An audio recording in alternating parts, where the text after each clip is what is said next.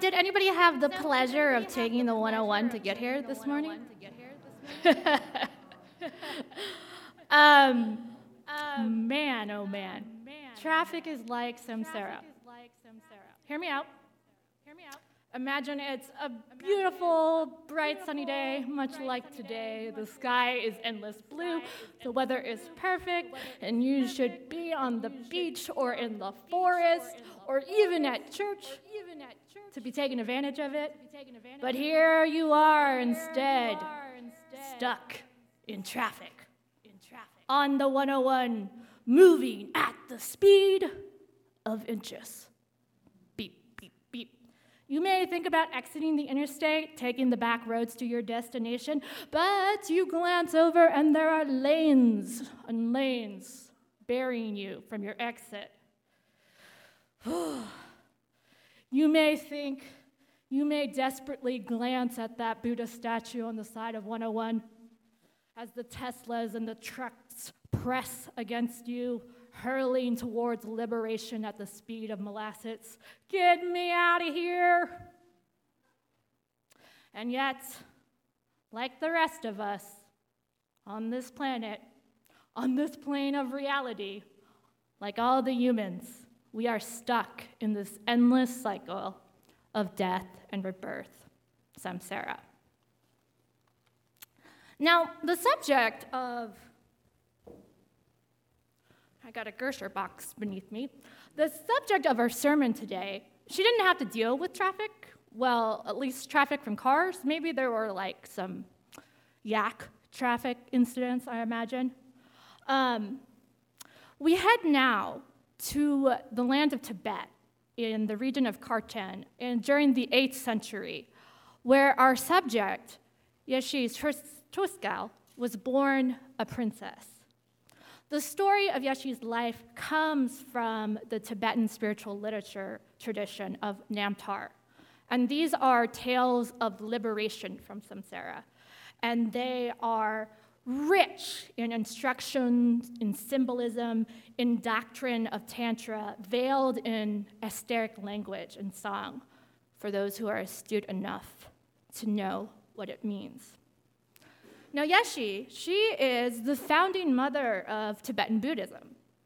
Her birth was an auspicious one, in which her royal father dreamt of a grand stupa so tall that people from India and China and Mongolia and beyond could see it and all came towards it. He dreamt that a voice proclaimed that the light filled the universe with 1 billion worlds.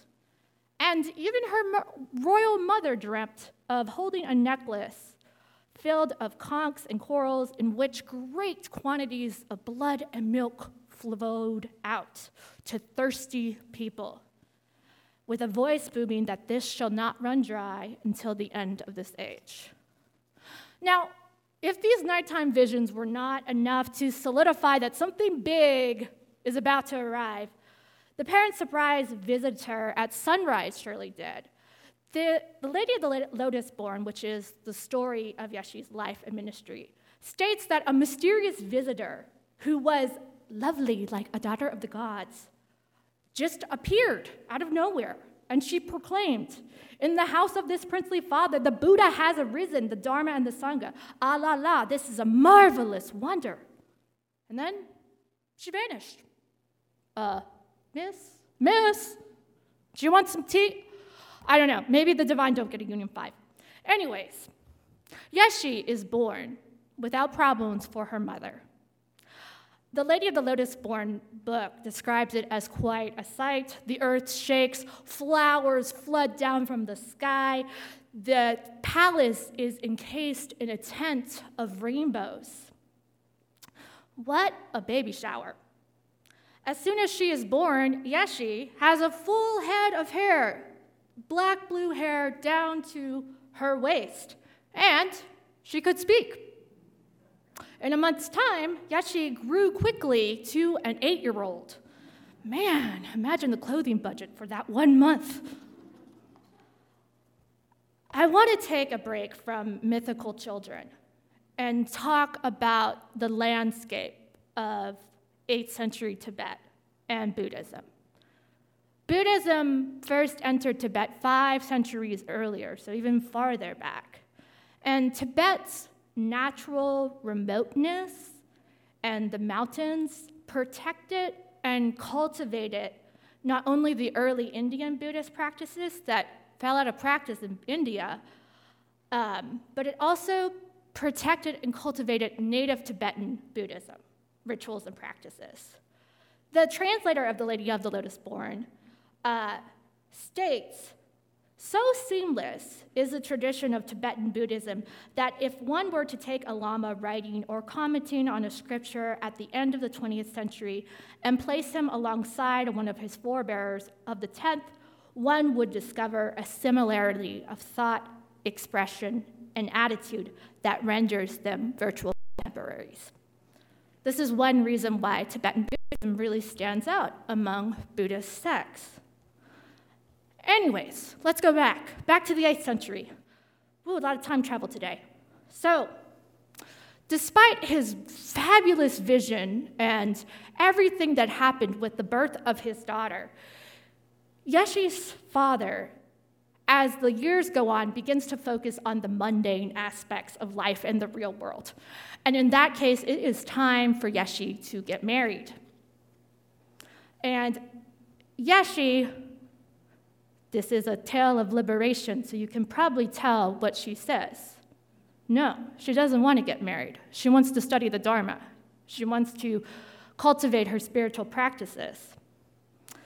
Her reluctance echoes her spiritual master, Prince Siddhartha's own story of wanting to leave as an ascetic as a young man, despite tradition and orthodoxy saying that that role was only for an old man, much to the dismay and detriment of his family.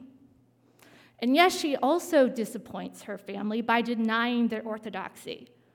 When she is told she is going to be given away in marriage at 16 years old, yes, she flees the palace. Now, her time away is horrifying as a solo girl in the 8th century, but still, no matter what happens to her, she manages to practice the Dharma. Her plight, in her own words, may even sound modern to some of us. Here's what she said: "I am a timid woman and of scant ability, of lowly condition, the butt of everyone. If I go for alms, I am set upon by dogs. If food and riches come my way, I am the prey of thieves. Since I am beautiful, I am the quarry of every lecher. If I am busy with much to do, the country folk accuse me. If I don't do what they think I should do, the people criticize me. If I put a foot wrong, everyone detests me. I have to worry about everything I do." That's what it's like to be a woman. How can a woman possibly gain accomplishment in Dharma?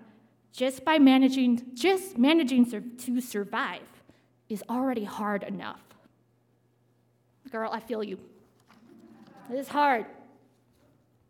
However, she was brought back by force, and she was forced to marry the Emperor of Tibet, Trisong Detsen. And now it's in his court that Yeshe meets someone that will not only change her life, but change the entire history of Tibet. So, in the emperor's court one day, a guru named Padmasambhava arrived from India to spread the teachings of Buddha and to stop those by tantric means of those who sought to suppress Buddhist doctrine. Well, okay, so perhaps the emperor was really so beset with throngs of unbelievers, or perhaps the emperor took pity on Yeshe as she watched this holy man in rapt attention, or perhaps he felt that Yeshe's sorrow was so great that being married to her was a complete drag. We'll never know. But what is said in the story is that the emperor gave Yeshe to the guru as an offering. When this occurred, Yeshe beseeched the guru, asking if she could be enlightened since she was merely a woman. And the guru replied affirmatively, "For spirituality has no gender limitations. Enlightenment is for all of us." So the teacher freed Yeshi, and soon enough she became his main disciple and consort. Perhaps in the end, the emperor knew that Tibet needed Yeshi just as much as it needed Padmasambhava. After all, the book of her life begins with the guru himself calling her forth as an aspect of the goddess Saraswati, the goddess of wisdom. He literally calls her into existence and tells the king that without her, his work won't get done. Now, in Buddhism, and in particularly the Tibetan tradition of Buddhism, the teacher-student relationship is key to becoming enlightened. Since religion is, after all, human-made, it requires human relationships to be transmitted and to be understood. It's one thing to intellectually read about the Dharma, Sangha, the community. It's another thing to actually live it, and live it in a way that liberates you from samsara. In fact, a disciple meeting their teacher may be the most crucial moment of that person's samsaric existence, as the Buddha nature of the guru and the disciple sync, as disciple meets teacher. This crucial relationship hopefully will awaken the guru within the disciple. This sacred relationship is called samaya. Tosko speaks of her relationship with her guru thusly. All of the teachings of the Buddha were present in the precious master. He was like a vessel filled to overflowing. And after I had served him, he gave to me, the woman, Yeshi Tustel. He poured it all out from one vase to another. She served her teacher faithfully for years as his disciple. And it's because of her work that we know of his influence. Yet only after her enlightenment. Yet it is only after her enlightenment when the guru sings to her in celebration, celebrating that she did it, that even with her body as a woman, she did it. In the supreme body of a woman, he says, you have gained accomplishment. Your mind itself is Lord. Request him for empowerment and blessing. There is no other region than of the Lotus Guru. And then he tells her, and then he departs with these final words. There I am in front of anyone who prays to me. Never will I separate from those who have faith. Having given her this wisdom, the guru leaves Tibet and leaves her in despair. And this is where we see in the book Yeshi at her most human. It was like waking from a dream. Yeshi speaks of her heartbreak, and then, in the midst of despair, grief, there was illumination. She says, I gained a fearless confidence. The nest of hopes and fears fell to nothing, and the torment of the defiled emotion was cleared away. I experienced directly that the teacher was inseparable from myself. Thus, she saw the truth. She saw through the illusion that we are all separate from each other. Knowing this, Yeshi sets upon decades of work to liberate humanity. She gathers disciples, and she founds monasteries throughout Tibet. She's a very, very busy lady for about 9 decades. I want to say some words on Tantra, which will not be enough because this topic invokes sensationalism in the West. These tantras are almost exclusively Tibetan Buddhist, with aspects of Mahayana and Vajrayana practice. They are a fast track to the state of Buddhahood within one human lifetime, as opposed to eons and eons. So Tantra focuses on the removal of desire for the flesh, and is usually practiced within marriage.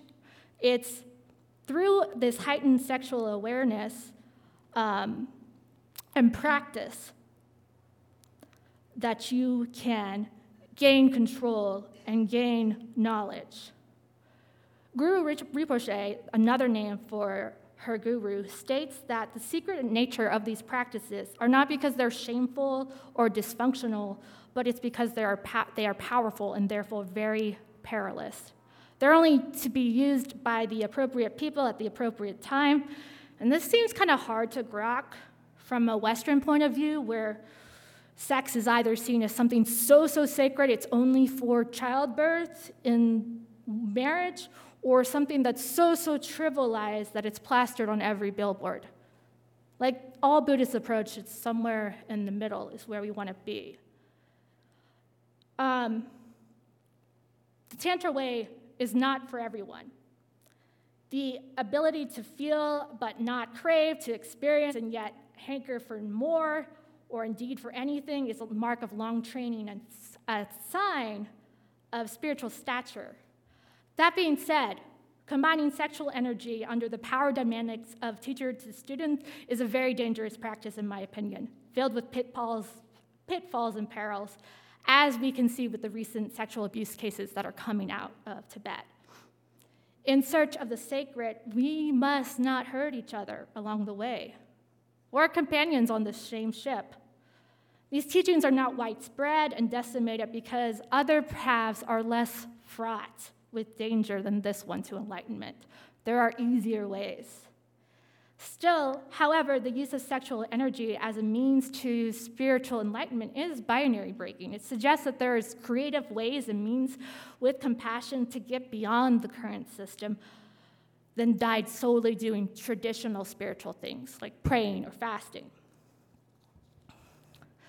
Yeshe's story also stands out because it is the story of the first ever enlightenment in Tibet, and it stars a woman. Women are mentioned as an aside in most religions, including Buddhism. Our non-binary siblings are mentioned even less. There's a trope that often arises when you have these stories of women seeking spiritual wisdom from literature both of the East and the West. So, a woman's role in the ancient world, East or West, was not to go out alone and attain spiritual wisdom. Her role, whether she was in Antioch or Lhasa, was to marry and procreate. We see this in Yeshe's story, and we see this also in Tekla. Tekla was an early Christian. She lived around the 1st century during the formative years of Christianity. And her story is documented by the Acts of Paul and Tekla, an early Christian text. Tekla, like Yeshe, did not want to get married.